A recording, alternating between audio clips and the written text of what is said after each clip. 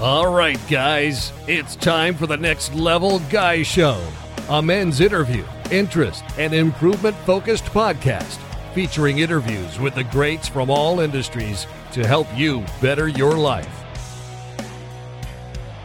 Each week, a new episode features an interview with one of the greats, covering all aspects of their story, from life hacks to tips and protocols that have allowed them to live life on the next level. We then highlight concrete action steps that you can use to improve your life. And now, your host, Ian Dawson Mackay.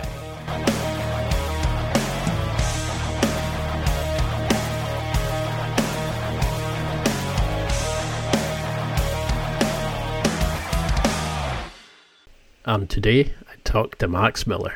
Max is the creator and host of the viral digital series Tasting History with Max Miller on YouTube. Prior to his YouTube stardom, Max was an employee of Walt Disney Studios in the marketing and film distribution departments. When the COVID-19 stay-at-home order went into effect in Los Angeles, Max was furloughed and began turning his passion for historic dishes into a self-taped video series. Within weeks of his first video on YouTube, Max's channel and videos reached hundreds of thousands of viewers who wanted to learn more about historic dishes, and his channel exploded in popularity. Keeping the same level of quality in every video, Max goes into great detail on some amazing topics and also shows you how to cook these in a modern kitchen, as well as teaching you a lot about history as you go along. His new cookbook is a must-buy for anybody looking to level up their cooking skills and learn a whole lot of interesting history too. Max currently resides in Los Angeles, California with his husband Jose and their 2 cats.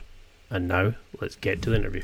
Thank you so much for coming on. It's an absolute pleasure to feature somebody. I'm a big fan of your channel, because where else can you learn about the Titanic, Attila the Hun, then you're on to like the Nazi Germany, Capone, all these amazing things. But for people who don't recognize you, how would you introduce yourself? I would say that I am Max Miller. I have a YouTube channel and now a cookbook where I talk about history through food. Sometimes it's the history of the food. Sometimes it's the history of the people eating the food. And then I make the food. Because I love the concept of it. And I think it's the first time I've ever seen somebody educate people on history by using food. It's such an amazing idea, but I was really surprised that when I looked into your inspirations, you've talked about the Great British Bake Off, then to Bill Nye, then to Disney. There's all these amazing things. I know you're probably fed up of telling people about this, but where does the passion for history and cooking come from? The passion for history comes from forever ago. When I was a little kid, I think in large part it came from listening to my grandparents.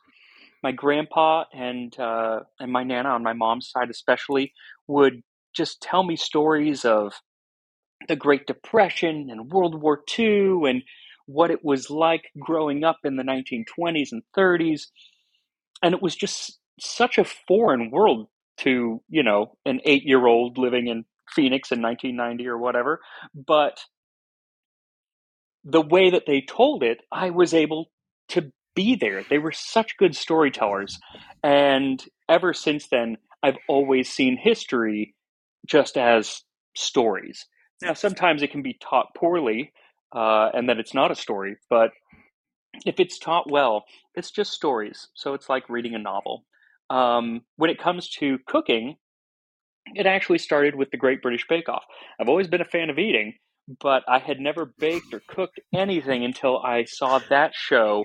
And I think it was, the accessibility of that show. It's so different than an American cooking competition where it's like, take these 5 ingredients with squid ink and paper clips and make a gourmet meal. And it's like, oh, that's cool, but I'm not going to do that. Whereas the Great British Bake Off, especially in the early seasons, it was always something that you wanted to eat. And you could learn how to bake by watching the show. I don't think it's the case anymore, but especially when Mary Berry was still on it, they would talk about why a cake deflated, or why this bread was too dense, and how to fix it. And then they would actually have extra episodes called Masterclass, where they would literally teach you how to make something that they had made on the show. They also had history sections where they would talk about the history of the Battenberg cake or whatever they were making. And so that is what got me into it. I was like, oh, it's the history of what they're making. Now I want to make that. And so I just decided to learn how to bake, and watching that show was the first step in doing that. I love it. I love how you use stories in your family, to sort of educate and entertain. And I think that's a great thing about humans is we have to, we learn best by telling stories.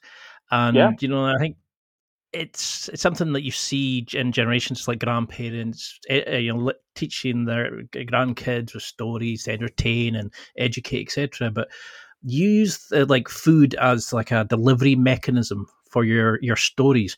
Why did you go from that approach? Was it to combine the two loves, or have you always enjoyed looking into like the food and the culture and their attitude towards food? No, it like I said, it really came with Great British Bake Off. Was I had never, I mean, all history has always entertained me, but it was them exploring food through history, and it was only, there are 2-minute segments on the show when they used to do that, and that. So then, when I started baking things and bringing them into work, I would kind of mimic that, and I would tell the history of whatever I was baking. And I soon graduated from the Great British Bake Off and what they were making, and started making all sorts of medieval dishes. And I would bring them into work and tell people the history. And because I've always liked telling people about history, and so this was kind of like, here's some, profiteroles and a lesson. So it was kind of sneak in the education there. And so I think that that's kind of where it came from. But I have always found just daily life, the mundane, very interesting when thinking about historical figures or just general populations of the past. So often history is just taught by the great events, and the great events are incredibly important, but it's also interesting to think, well, yes, there was the Battle of Waterloo, but I bet they got hungry beforehand and wanted to eat something, and just thinking of that, or the clothes that they were wearing. Gosh, how uncomfortable were their shoes walking, across the Russian tundra or whatever. It's those things that kind of help you put yourself into their shoes, I guess. Because it is a great, like every episode I've looked, you go into such great detail. You show the Texas, that you discuss how things are, and you kind of weave it together in the story that doesn't just educate; it actually like inspires you to then want to know more about it. And like you're saying, put yourself in their place and want to find out more. But you're one of the few people I've ever met who have COVID to almost a thank in a way, because Yeah. you got furloughed during Disney. I mean, I had to take some time off, and it gave me a chance to sort of reset, catch up with my job, learn about the role more, etc. How do you think? Do you look at being made furlough now as a good thing? How did you struggle with that sort of loss of identity, getting put on furlough, and then kind of finding I don't know, your passion in YouTube? Yeah. It was really hard at first because I loved my job at Disney. And so being furloughed was devastating in a way. And honestly, even years after the fact, because I haven't now worked there for 3 years, but until about a year ago, I still considered myself like a Disney employee, even though I wasn't. It was just so much of my identity, and my friends were there, and everything. But I I had to have something else to focus on. We were all stuck in our houses. I was stuck in a little apartment, and I needed to stay out of Jose, my husband's hair, who was still working for Disney. And so I had Tasting History, which I had just started a couple weeks before. It just happened that I had started this project just before COVID hit. And so I was able to just fall into it, and like all of my time would go to this and taking walks around the neighborhood. But obviously nobody was really watching in those first couple months, and so it was just something to keep me busy. But then very quickly it also became something to really celebrate when people did start watching, and it became so much more very quickly. Because it's such a brave move at that time to kind of say, I'm going to move away, I'm going to go and start my own thing. And, I've seen a lot of people who have said, like, I had an idea for something, but the second COVID hit, they were like, no, I'm going to stay in my job, I'm going to stay where it's safe. How did you overcome that fear? Because to go from sort of like employee to entrepreneur, that's quite a scary jump. Was it just you just kept going forward and suddenly this thing spiraled, or was it a plan to kind of build a business? How did you approach that? So, I mean, it wasn't brave on my part because I had no say in it. I was furloughed. They said don't come to work anymore. So, it wasn't that I had the option to stay at my job and I decided to leave. I was Very good point. I had nothing. I had no other options. And it's not like anyone was hiring or anything like that, other than maybe food delivery or something. But this, after about a year, then Disney called me back and said, "Hey, theaters are reopening. Come on back to work." And that was a bit of a scary moment.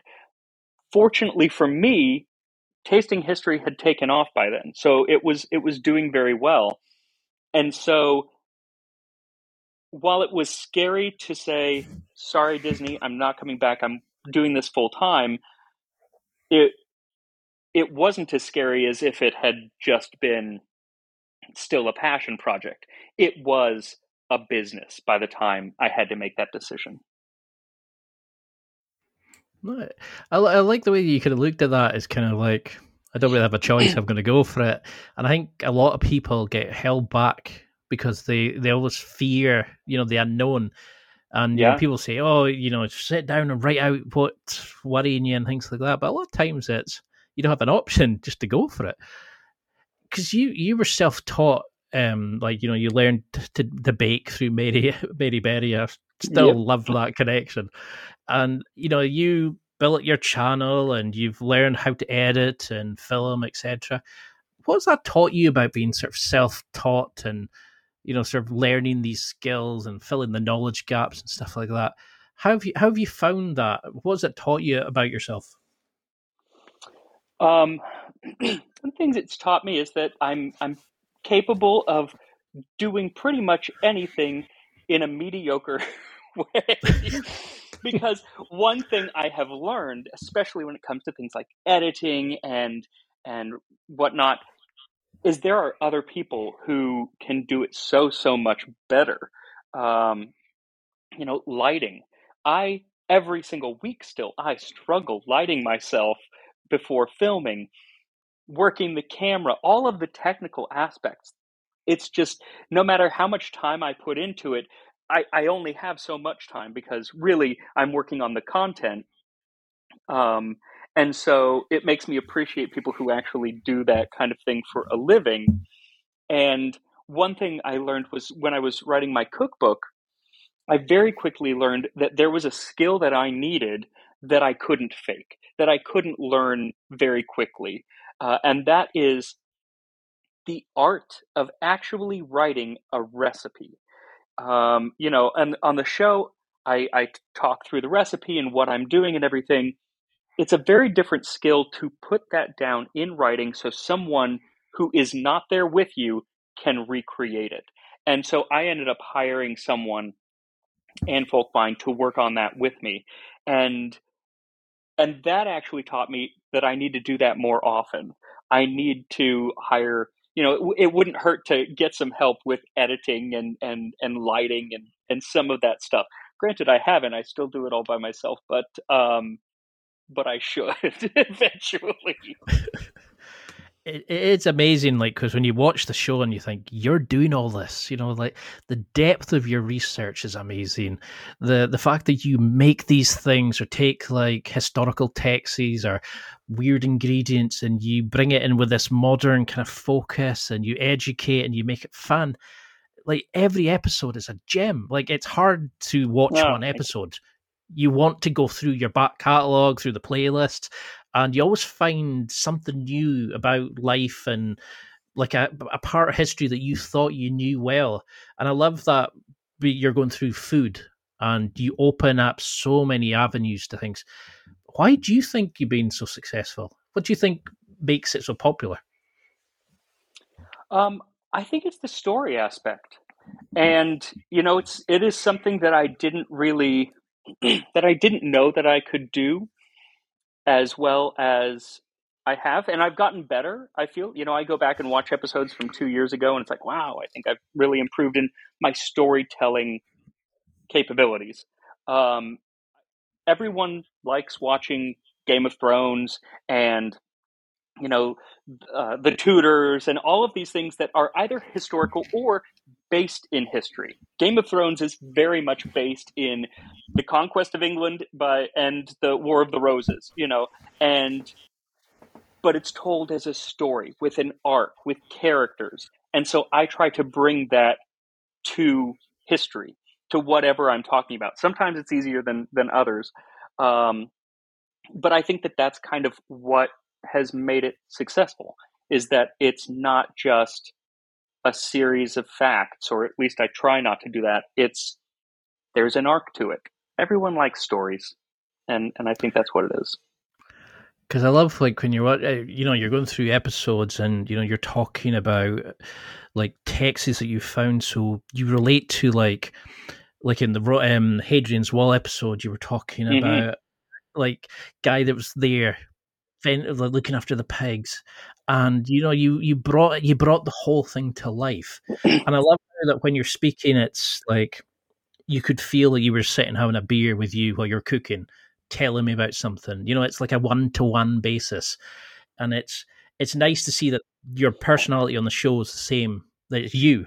And I think that's rare in a lot of YouTube. People have these sort of characters they play, and I love that you're you in social media and your show. And you're so warm and friendly, and and you're disgustingly happy with your partner. And as a very single person, that really bags me. Yes. Yeah,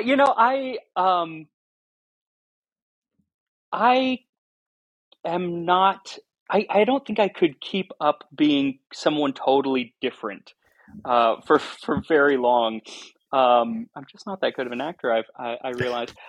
So just being myself on camera and kind of talking how I normally would is just more sustainable.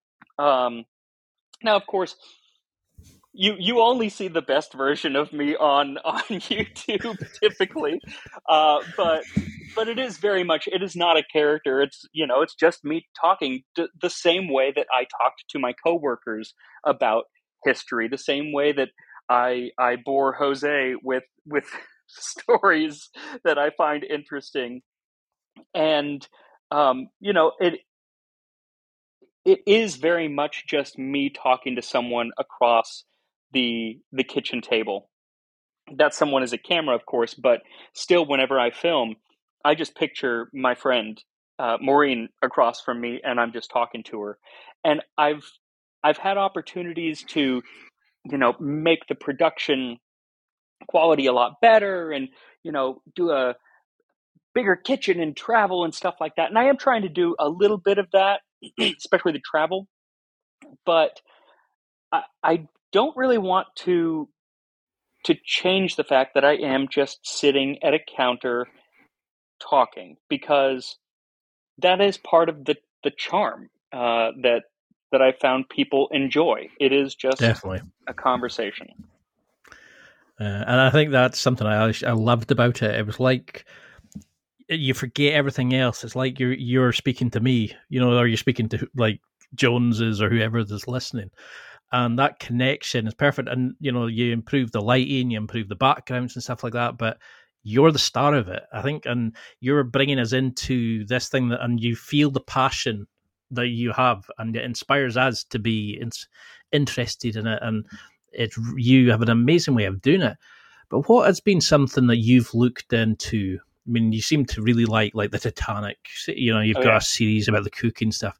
Has there been something you've looked into or sort of gravitated towards, or has there been something that you've learned that has really surprised you, or sort of you've embraced more or wanted to learn more about by what you found out on the show? So much. It's it's funny.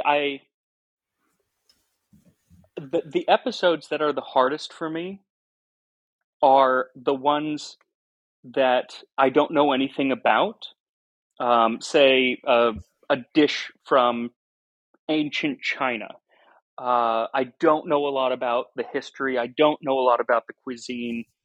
So, and a lot of it needs translating and everything. So it takes a lot more time to do it. But those are also the episodes I enjoy the most. They're the hardest, yet they're the most rewarding for me, because I'm getting to learn from scratch. And there's nothing I enjoy more than learning. And so, it's the most fun for me. And every single week, though, it's like there's a new topic. And so that is what I'm most interested in at any given time, what I am working on for the next episode. I never look back, or very, very rarely. Once in a while, I will, if I'm kind of stuck on, I don't know what to do an episode about or whatever, I'll just go kind of flip through old scripts and be like, oh yeah, there was this topic that I didn't get to delve into as much. But I have kind of this ability to get distracted very, very easily, because I get interested in whatever is put in front of me.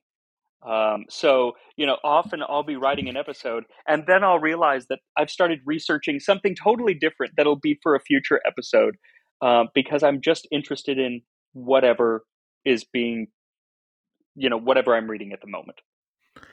It's very easy, isn't it? It's like everybody told me that I had to niche down the podcast, and I'm like, no. Whatever I'm interested in, I'm like, right, got to get him on, got to get her on. And before you know it, I can imagine it's the same for you. You're like 9 different journeys of strands of things you think, I'll pull on that. And it kind of leads on to the next kind of question. I was really interested in, there was that great saying that history is written by the winners, like Rome wiped Carthage off after like Hannibal, etc.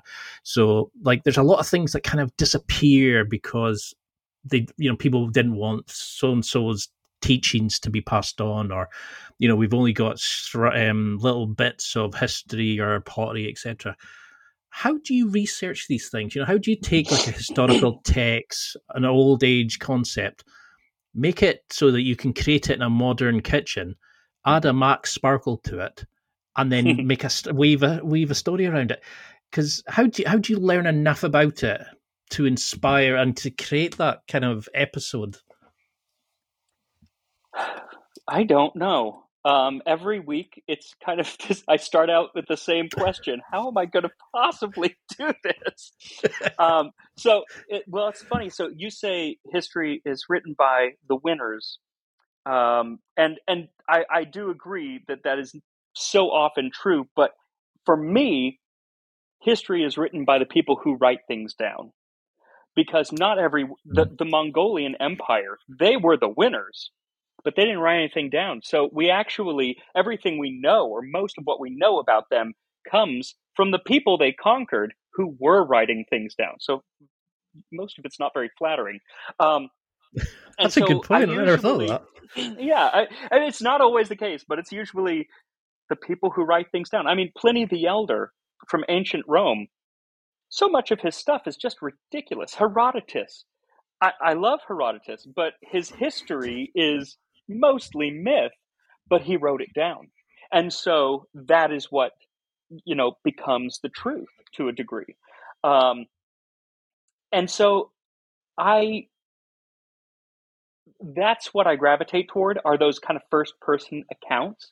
And luckily with the internet and with different libraries and museums putting things online, you can get a hold of almost anything.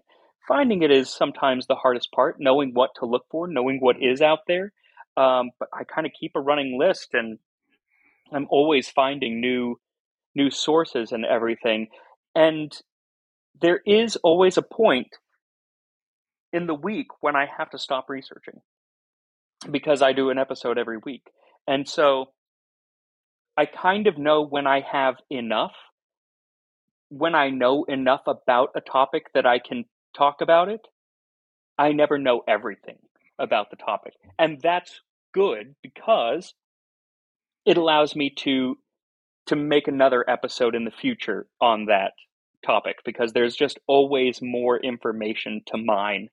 But figuring out exactly when I'm done learning is the hardest part. And usually it's simply because I have to film this tomorrow if I'm going to get a video up on Tuesday.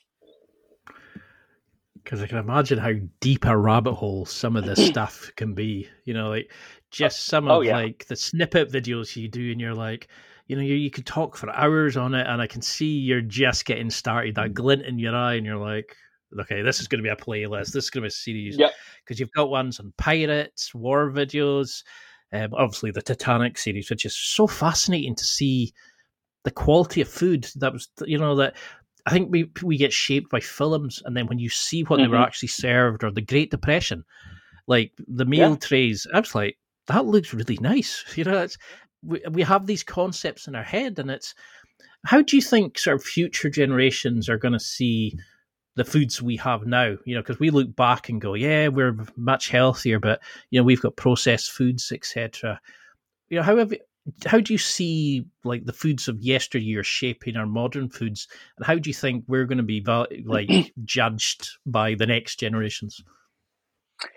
I think that for the most part I hope we are judged pretty harshly, because I really hope that we do get back to more whole foods and cooking and everything. But I don't think that that's actually going to be the case.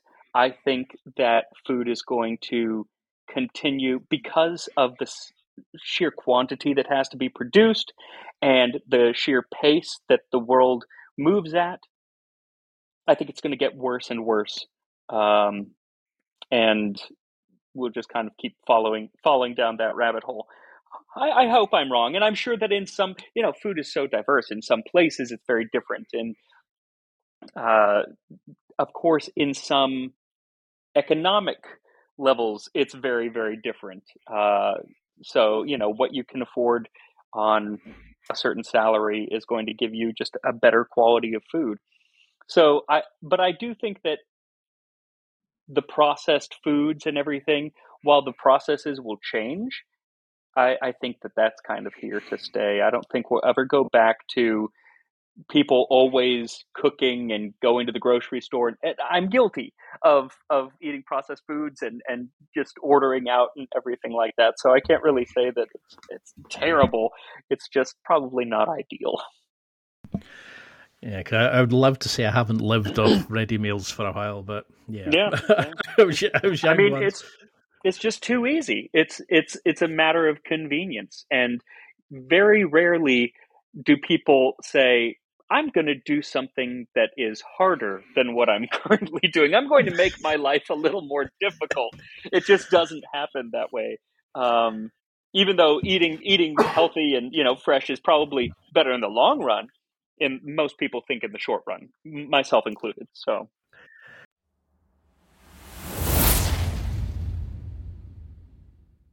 It's time for a quick break. There are millions of potential products to buy, so how do you know which ones are worth your hard-earned money? Simple. You go to nextlevelguy.com/affiliates and explore those that will transform and improve your life. You'll find deals, listener exclusives, and special offers with some great companies. Recommendations are 100% honest and only on items Ian has tried or believes in. The companies showcased will make you a better man in all areas of your life. Simply go to nextlevelguy.com/affiliates and level up.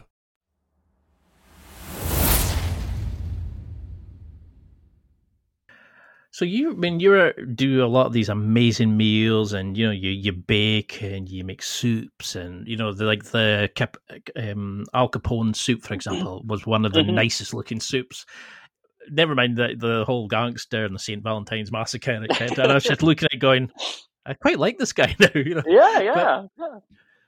So how have you found the doing that? Is there sure an entry level methods of cooking, or have you found certain types of foods that you would recommend people to try who do want to move away from the processed food or the unhealthy options and start cooking a bit more and becoming I was going to say one with the food, but getting a bit more involved with their food and where it comes from, etc. Yeah. Soups and stews are just the easiest and most forgiving thing to start with. There's little work that you have to do. It's usually just put everything into the pot and let it go. Time is the hardest thing. Is a lot of times you want to slow cook it or whatever. And if it's too salty, just add more water. If it's not salty enough, add more salt. It's so easy in that respect. I would say that don't start with baking. That's what I started with, but it is the most technical. It's the most frustrating. It's the most easily mess upable, easy to mess up. And you often don't realize that you've messed it up until after 6 hours of work has gone into a loaf of bread. It's the most rewarding for me, but it's also the most difficult. I do think that part of the thing that a lot of people have trouble with, and I had trouble with, one of the reasons that I gravitated toward baking rather than cooking, was the lack of specificity in so many cooking recipes. The two words that I just can't stand is to taste, even though sometimes I use that in recipes, but add blah, blah, blah to taste. Well, I don't know what it's supposed to taste like or whatever. Whereas with baking, it is exact quantities, exact measurements. And so that it's just a bit of a crutch. Whereas with cooking, it's easier to fix mistakes, but you have a lot more room for mistakes because, sometimes the rules just are a little more fluid. Because there's, I don't know if you know Sorted Food with Ben Eberl, etc. Yeah. And they look at that, what is it, 160-year-old cookbook? It's a French cookbook, and it's just a list of ingredients, and you have to literally go from chapter to chapter as you find the sauces, and they just assume you know how to make it. And that's my idea of hell. I need to be seen it. I need to see the pictures and go, right, that's what I'm aiming for. Yeah. Well, that's cookbooks throughout most of history. And it's because, with the exception of some mostly English, actually, cookbooks that were written for households, most cookbooks through history until around the mid-1800s were written for cooks. They were written for professional chefs in professional kitchens. And so you don't need to, say, make a beurre blanc, and then they know how to make the beurre blanc. They just needed to know that they're supposed to do it at this point in the recipe. But if you aren't a professional chef, you won't know what to do.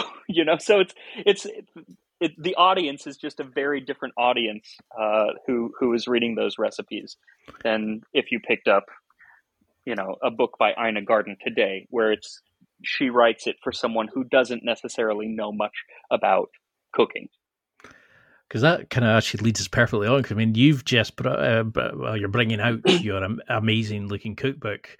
I mean, just reading it makes me salivate, and it's I'm very excited. And there's so many parts to that, it's just like, oh, I can't wait for that. And how, because your episodes are amazing. I can imagine it's become a process of, you're trying to avoid that and lead people to not only understand the food but to make it. What went into your the process of this, kind of bringing out your own cookbook and make it leading people into the history, but also to make the foods? How did you pick the recipes? How did you kind of create the how-to as much as the story? How did you combine? Yeah.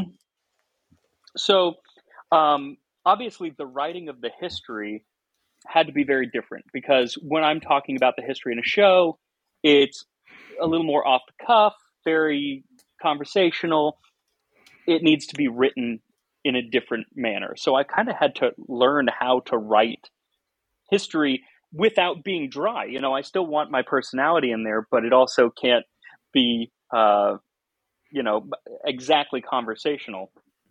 And because it is a cookbook and the publisher thinks of it as a cookbook, there's only a certain amount of history that I, could put in. I can't have 10 pages of history for every recipe. So there was kind of that, all right, what do I really want to talk about here? What's the story that I want to focus on? I can't meander like I often do in the episodes. The bulk of the work for me was really fine-tuning the recipes, because when I'm doing them for the episodes, it's very much, this is I do it very quickly.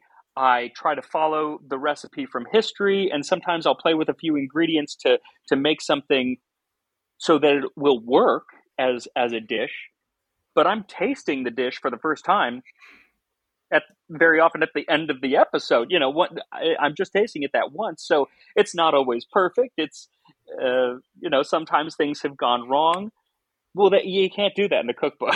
Things need to go right in the cookbook.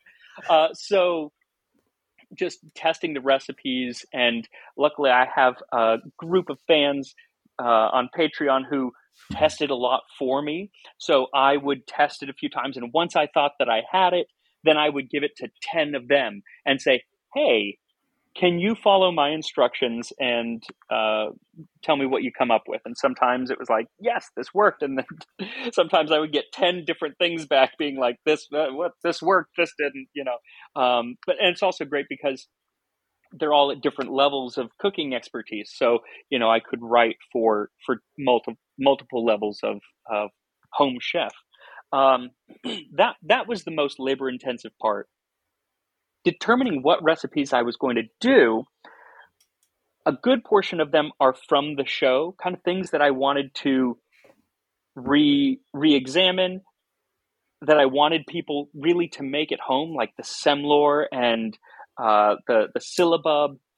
Some are more difficult than others. Some are very, very simple. But then I also wanted to throw in a few that were kind of like, well, you're probably not going to make this at home, like hardtack.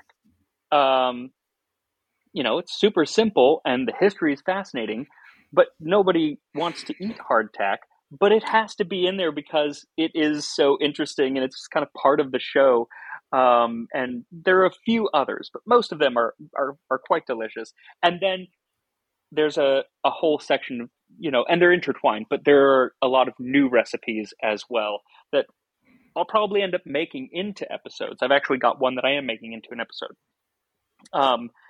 So because I didn't want to just have stuff from the show, partly because I wanted people to have something new, and partly because going back is something that I don't like necessarily doing. So I wanted new stuff in there as well, simply so it would be interesting to me to work on it. I love how you're sort of bouncing off the audience and say, using their experience or interest to sort of see how it feeds back. Oh, I wish I was on your Patreon now, because it's them, that group. I of course converse with a lot. but my audience just in general, whether it's on Discord or Reddit or in the YouTube comments or Facebook, the amount of information I'm able to get from my audience is invaluable. Whether that be on, what topic should I be making videos on? What interests you? Usually I end up just going with what interests me, but sometimes those two things converge. So many of my episodes have been somebody saying, hey, I would love to see an episode on blah, blah, blah. And then I'm like, oh, and I look up what that is. And I'm like, oh, this is fascinating. Yes, I'm going to fall down this rabbit hole. And then I'm also able to, less so now, but really when I started out, the audience was so important in getting my videos up to a quality, up to a higher standard, because, I had planned on making videos for a year before anyone would really watch them, because that's how many YouTubers start. You make 50 or 100 videos before you really find an audience. So you have that time to learn your editing, to learn your storytelling, your lighting, all of these kinds of things. I didn't have that because I was fortunate enough that the channel took off after about 4 months. And so very quickly I had, people, sometimes nicely, sometimes not so nicely, saying, your lighting sucks, your sound, blah, blah, blah, why are you laughing at your own jokes? Why are you doing this? And so that I would make the change, or sometimes I would not. If I thought, what, actually, no, I like it the way that I do it, I'll keep it. But a lot of times, if a lot of people are saying something, you can probably rely on that criticism. I love it because I can still remember some of my first negative comments. It was things like, I don't like his accent. And I remember trying to change it slightly. And then I thought, yeah, it's the only one I've really got. The only one I've got. I can't really do anything about it. And what have you learned about food and like the importance it plays in culture? Because you see these foods especially in like the Asian communities, etc. Food has got such a prime place in like festivals and ceremonies, and there was always like food offerings to the gods and things like that. What have you found about the way food is played, or how we approach it in society? Has it changed over the generations, or have we focused on it more? I mean, it's omnipresent in history, and that's kind of why it works for the show, because I can tell almost any story that I want and somehow link it back to food, because everyone eats.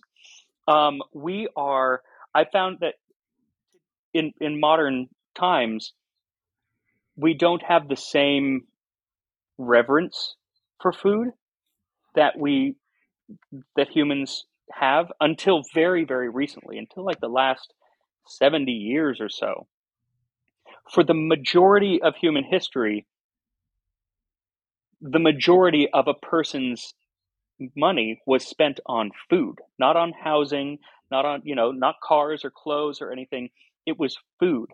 You look through history, and typically to buy a chicken would cost the equivalent of today $200, $300. Well, now Jeez. I can go down to the store and get a chicken for $6. So the food costs has just come down so much. And while there is still food scarcity in parts of the world, most of the Western world has plenty of it. And so there's just our being does not revolve around getting food the way that it used to. Granted, I think of food all day, but I am not thinking, am I going to be able to get food? So there's I think our appreciation of the work that goes into making it has really, really gone down, especially with machines and, just farming techniques today. Not everybody is going out and working in the fields all day and spending most of their time reaping and sowing. But I do think that food still maintains the communal nature that it always had. maybe to a degree less than in the past, but still, sitting around with your family and eating, it's just something that you do that with friends. It just brings people together to share that meal. I was recently in Morocco, and there was kind of a dish that just exemplified this. We were at our driver's house with his entire family, extended family. They all lived together, and they made couscous, and it was in a giant bowl, and everybody ate out of one bowl. Because I and my parents were there, we all ate with forks, but typically it's eaten with your hands. Everybody just grabs the piece and eats it out of one bowl, and it's so communal, more than almost any dish that I've ever had. The whole experience was just wonderful to see the whole family come together to basically eat out of one massive bowl of food. It was wonderful, and I think that experience is still with us. Maybe not exactly like that, but even just sharing a pizza, it's just such a way to bring people together. I do love those kind of things where it's like a meal that brings a family together and everybody's, like mixing and mashing and like you're saying, having that kind of communal experience. Because unfortunately, a lot of us go to the, like pick up like a meal on the go, the drive through and all those sort of things.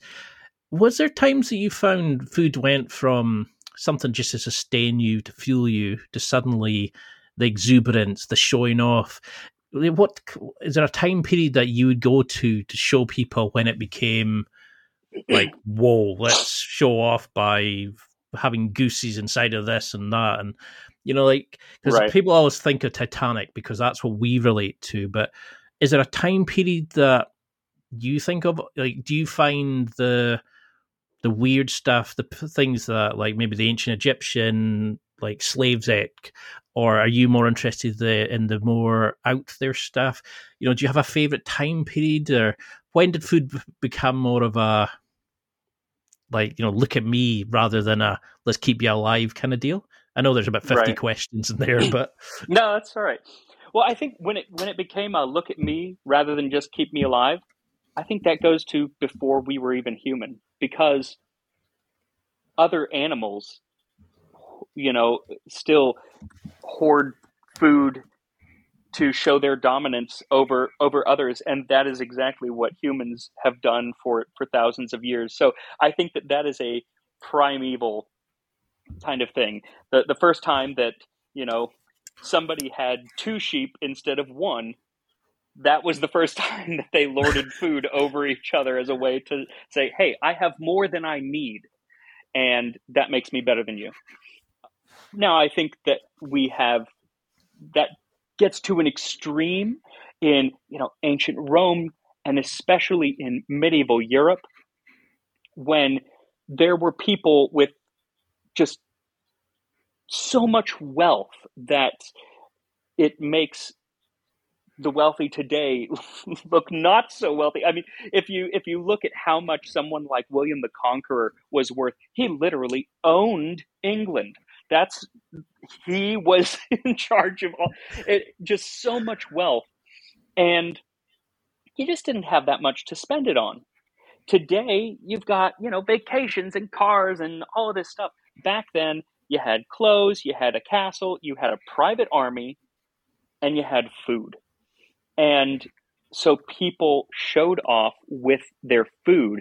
And so, bringing spices from halfway around the world, it would be like bringing moon rocks back today.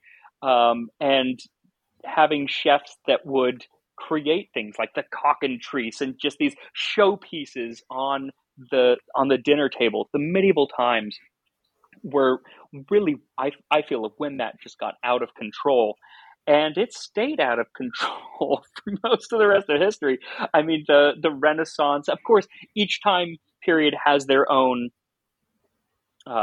flavor of outlandishness when it comes to food, but has always been a way to show off. Even today, just going to I can't remember, Salt Bay's restaurant and getting that like $2,000 golden hamburger or whatever that isn't actually supposed to even taste good, but it's just a way to be able to show off.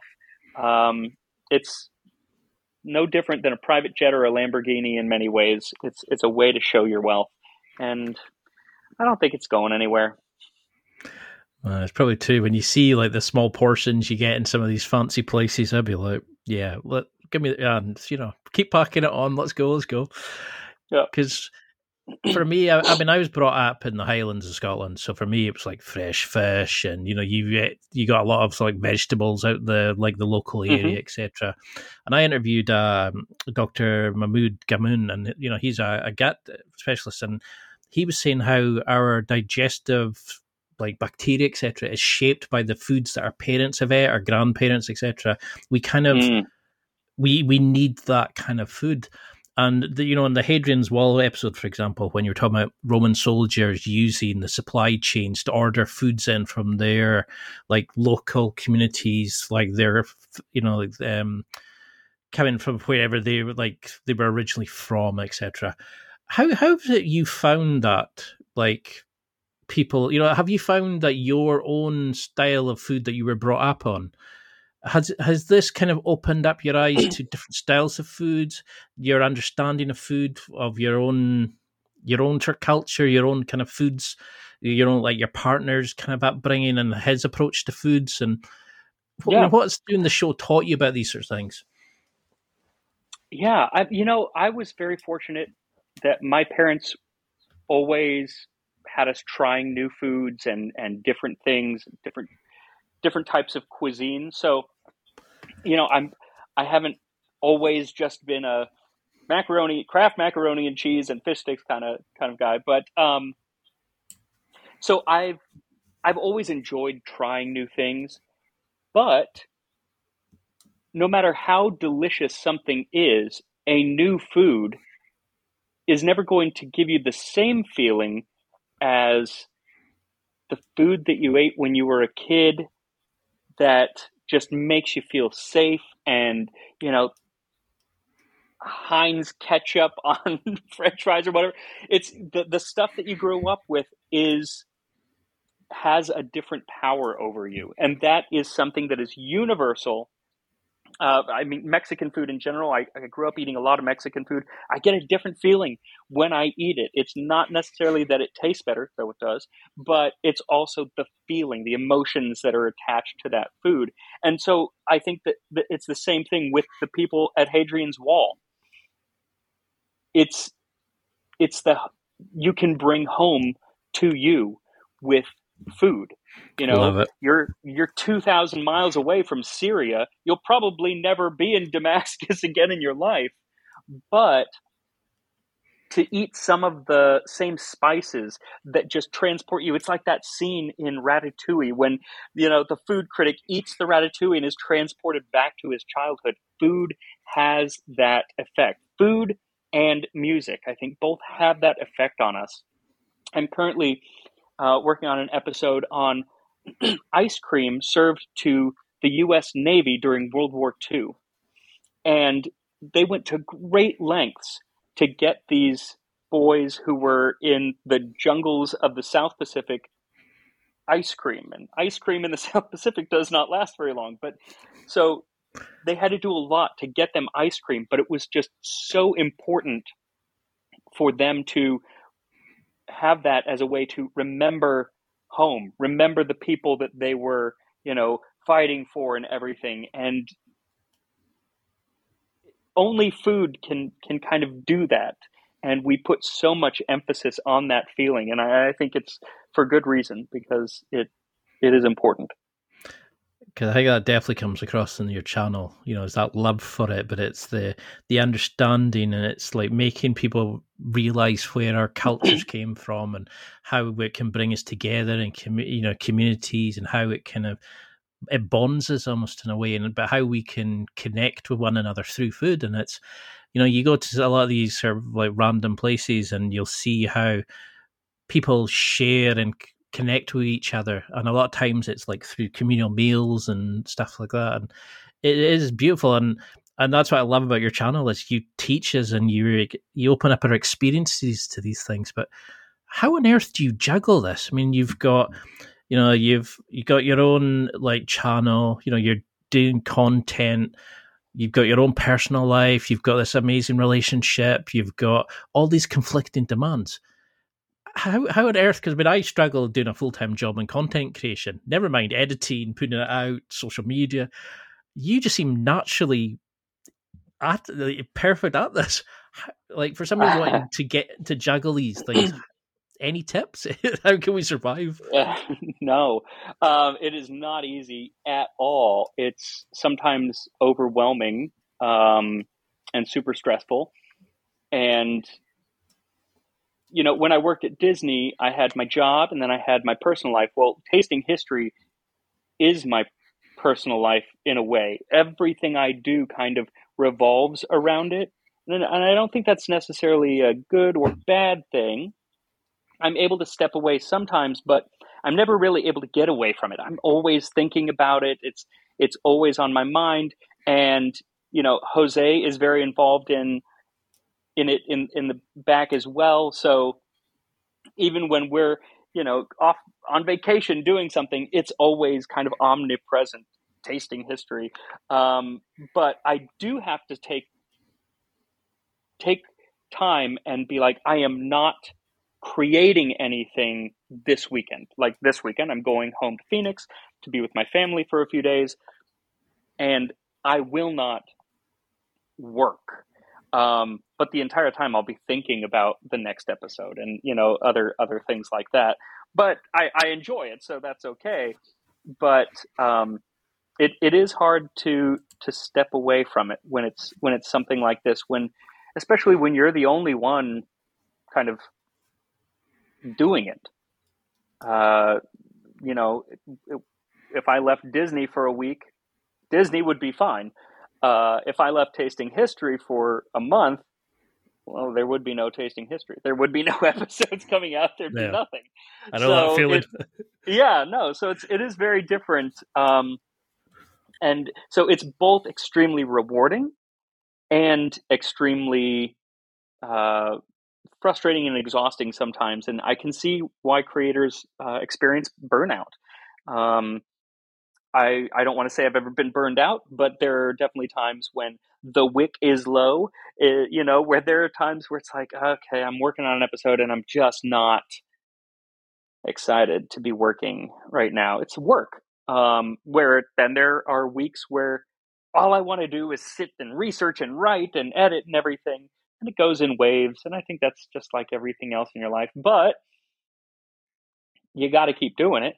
For me, I've never missed a Tuesday episode, but I kind of feel like it'll be like the gym. If I miss one, it's going to be real easy to miss 2 and 3. And so I just try not to miss one. Beautiful advice, because it's like what they say about the heart rate monitor. If you try keep it in the middle and avoid the highs and the lows, you flatline, and that's you. Yes, it's so true. Yeah, no, there are highs and there are lows, and overall, I enjoy them both. It's just that, and when there are lows, then when I do get back into the groove or whatever, it's even more rewarding. So there is that. One thing that used to really affect me that doesn't affect me as much now because I just don't pay as much attention to it. I still do, but not as much. Is simply how a video is doing. It used to be that if a video flopped, I would be depressed for the next week and barely be able to work. And that it's still obviously upsetting. You put a lot of work into something and then it doesn't do well. But I don't pay as much attention to it. I'm kind of able to, after that first day, be like, that's out the door, moving on to the next. And I think that that's really important in content creation because it really is not a reflection on you, because some of my best episodes haven't done that well. And some of the ones that I think were not my best have done extremely well. So sometimes it's simply, what are people interested in at that moment that I happen to post? How's the algorithm doing? What else has been posted? There's so much that you have no control over that you just kind of got to be like, next, moving on. It's good to know that feeling never goes away, because I'm like that just now. Never goes away. Never goes away. But it does get easier to a degree, simply because you get overwhelmed with other things, and so you have to stop paying attention to it as much. Well, I've got to have you back on, because I think we're just touching the surface. There's still thousands of questions. You're such a nice guy, and I'm gutted to end it, because I know we're taking time. But for those listening, I normally do like a kind of, what do you want? What should we take from this episode, or what's the most important message or points? What would you want people to take from this? But also, it's perfect time for a sale of the book. Why should we subscribe? Why should we buy the copy of the book? Because I cannot big up your channel more than I do, and I always recommend it to people. But for people who are listening, thinking, "What an awesome guy!" But I want to know more about the book. What can we take from this, and why should we buy the book? I think it's like I always come back to stories. The book is filled with stories. Every recipe is a story, meaning that it's actually accompanied by a story from history that are interesting. And you don't have to be interested in everything, because I do bounce around so much. There's always some part of history or some part of cuisine that will interest you. If it's not, Japanese cuisine or whatever, maybe it's cuisine from Renaissance Italy, or something from the Civil War, the American Civil War, or whatever. That's kind of why I bounce around, is because I'm rarely interested in something for more than a couple weeks at any given time. So I'm always jumping to whatever is next. But it also means that there's something for everyone, because everybody eats, everybody has a history. And so there's something for everyone in the cookbook and on the show. And honestly, even if you don't cook, this is a cookbook that you could still have. There's enough in there that you could just sit down and read it as a series of stories and never cook one thing from it, and it would be just as rewarding. So you're getting 2 books for the price of one. I love that. Exactly. And until we can do a round 2, until we can get the book and do all these amazing things, how can we follow you? How can we connect with you on social media and see this kind of amazing thing that you're building? Yeah, I'm on Instagram, Tasting History with Max Miller, on Twitter, Tasting History 1. Both of those are the best way to kind of converse, and in the YouTube comments. I miss a lot of things simply because of the amount of stuff coming through, but I usually end up getting back to everyone eventually.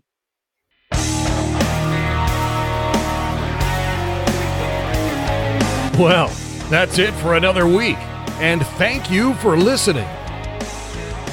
It's now time to take what you've learned and use it to develop and enhance your life with the key points mentioned. Listen, try it, embrace it, use it, and crush it. Now's your time to hit that next level in your life.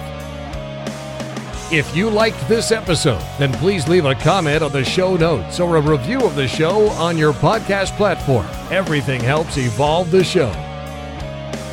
Until next week, keep seeking the next level in your life.